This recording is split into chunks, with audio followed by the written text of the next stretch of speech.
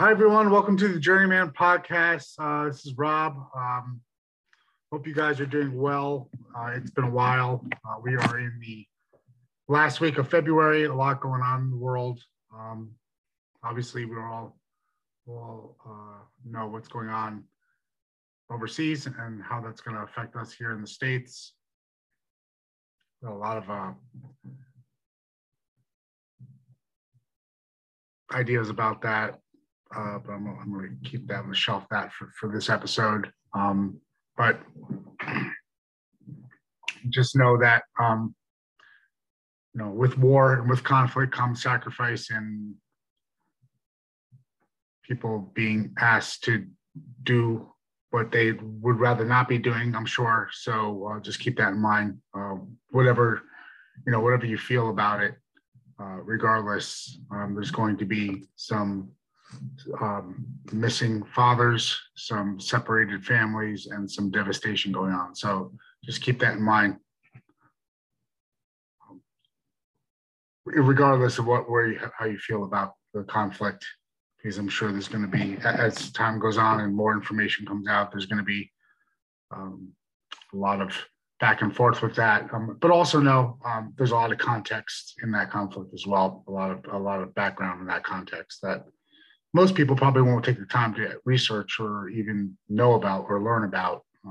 They're just going to have a knee-jerk reaction to the 10-second clip that comes across their smartphone. So just keep that in mind. All right, so we got that going on. We've got, in the bigger scale, smaller scale, we've got Six Nations returning this week. Some big matches this weekend. We have England versus Wales, which I'm looking forward to. We have Scotland versus France, which should also be another good match. And then Italy is playing Ireland on Sunday, I believe. So got some good rugby coming on. I will be DVRing them. Probably won't be watching them live, but I will be watching all three matches at some point this weekend between prepping for school and working on media. I'll definitely be taking notes and enjoying the Six Nations as it continues. One of my favorite times of the year. Again, most people dread February and March, but I actually like it because I know that the Six Nations is on and something I look forward to. All right, guys, a real short riff today on this idea of legacy. I did an awesome interview with my man, Richie Jewell, yesterday, so I'll be putting that together and putting that out for you guys shortly. But I want to riff a little bit on this idea of legacy and what that means. And on a personal note, the older I get, and I'm sure a lot of you can relate to this, the older you get and the more years you have behind you and the less runway you have in front of you, so to speak, you start to really think about, what your footprint is going to be. What mark are you going to leave to the world, to your kids if you have children, to your family, to your friends. And listen, by no means am I a perfect person. Everyone makes mistakes. Everyone has made mistakes. Everyone will continue to make mistakes because that's just what we are. We're human beings and that's what we do. But I'm a big believer in learning from mistakes, learning from missteps, because if you don't learn from them, then what exactly are you doing with yourself? So this idea of legacy, 5 key points that I want to just touch on. And again, take it with a grain of salt. There's nothing here that's mind blowing. There's nothing here that hasn't been said before, but these are just 5 points that I'm going to riff on and just touch on. And again, you guys can just apply it to yourselves if you want, or if, just like I said, take it with a grain of salt. But 5 key points that I'm trying to continue to live my life by, and I just want to share with you, and hopefully something maybe you guys can walk away with and think about it, especially with the uncertain times that we're living in today, with everything going on and all the screaming media and the memes and the social media and everything else that's we're bombarded with daily, including, this, like this is what I'm doing right now is by choice, and you guys are hopefully listening. You guys are listening by choice, so it is what it is, right? I'm not making any concessions on that. You guys like my new background? Journeyman. This is going to be on my YouTube channel as well. So I'm slowly but surely trying to integrate this technology and learn it. So get in line with the 21st century, because I'm still, I was born in 1975, so I'm still a 20th century guy. All right, so these 5 points. Number one, treat others with respect and grace.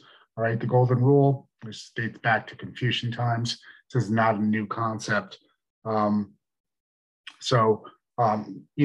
I try to teach my kids that. I try to teach them manners and correct them when they're not doing what they're supposed to be doing, and to also be graceful as far as not being quick to judge people, because you never know what people are going through. You never know what problems people are having, and everyone dealing with something. So just something to keep in mind. Number two, show and teach gratitude. Okay, so I'm a big believer in this idea of gratitude. I thank a higher power every day when I'm up and breathing and awake, and I'm able to do what I can do to whatever degree I can do it.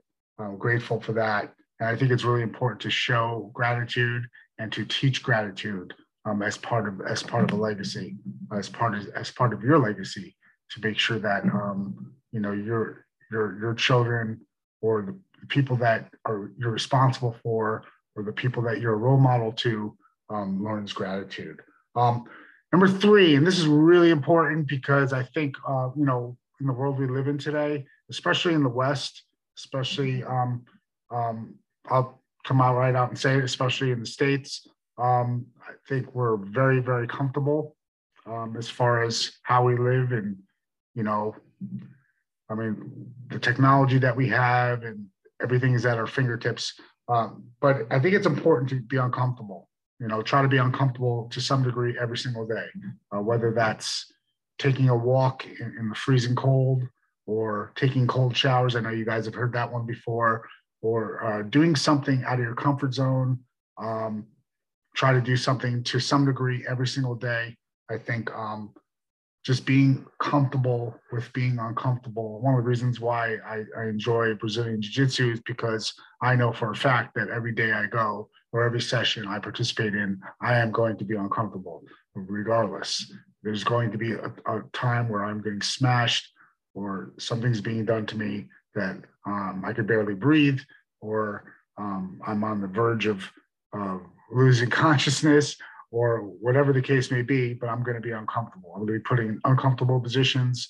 And that's just, I don't know. I think it makes everything else easier when you're consistently and intentionally putting yourself in uncomfortable positions, and uncomfortable spots, and doing that intentionally, because I think our society has become way too comfortable.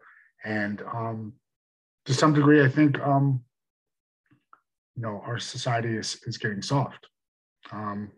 And I think it's really important, especially it's important for our kids to see adversity, and to learn how to deal with adversity, because that's life.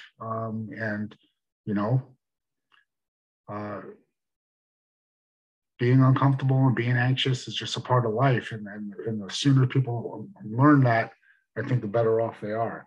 Number four, learn to forgive yourself. Okay. This is a big one too, because, this is something I'm still working on, and it's, learn to forgive yourself. You're going to make mistakes. You're going to mess up. You're going to do things that you're not very proud of, but you have to learn to forgive yourself and move on. Because if you can't forgive yourself, nobody else is going to forgive you. You have to learn how to, self-reflect and say, you know what, maybe that wasn't the best option, or maybe that wasn't the best at the time. It seemed and it felt like the best option, but now in retrospect, maybe it wasn't. So learn how to forgive yourself. No one else will, and you'll be better for it. Last, number 5, move forward from your mistakes. Okay, so this sort of piggybacks off number 4 with forgiving yourself. But you're going to make mistakes. We're all making mistakes. I make mistakes every day, multiple mistakes every day. And again, I'm not trying to sound preachy, guys, and I apologize in advance if I do. But